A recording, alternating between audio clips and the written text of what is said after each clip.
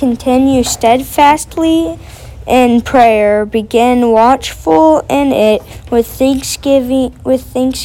At the same time, pray also for us that God may open to us a door for the word to declare the mystery of Christ, on account of which I am in prison, that I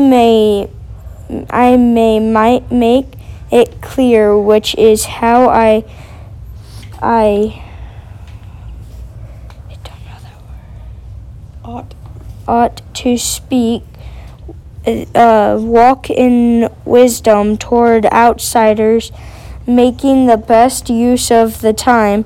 Let your speech always be gracious, seconds with the soul, so that you may know how you ought to answer each person. Toasted pumpkin seeds. Toasted pumpkin seeds make a great Saints' Day treat. Scoop the seeds out of the pumpkin, wash them, and then pat them dry on a paper towel. Spread the seeds on a greased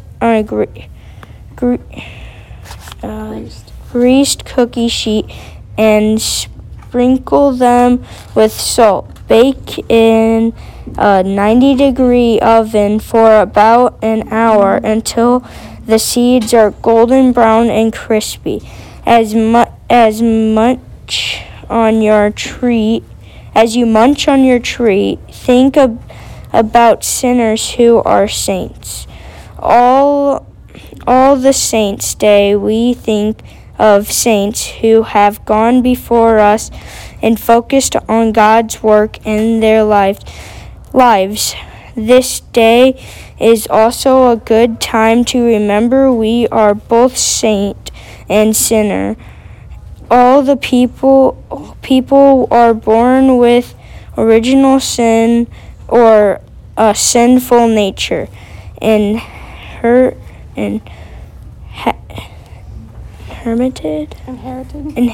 from Adam and Eve, our first parents who sinned in the Garden of Eden. We commit sins that we know about, some that we don't even realize. We will always be sinners, but through the work of Jesus and God's grace forgiveness, we are also saints. We were born into God's kingdom through baptism and became His child. He loves us, forgives us, and sets us apart to do His salty work. Just as salt adds flavor to roasted pumpkin seeds, Christians can add wholesome words to conservation. Is that what it is? Conversion actions can show what God is like. Words can tell of Jesus' saving love.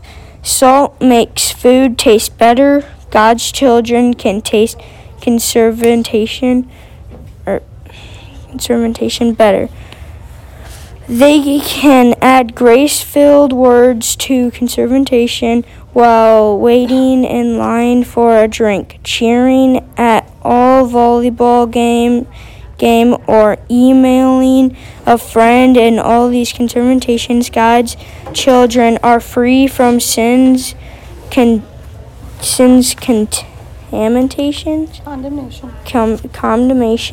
and free to speak gracious words.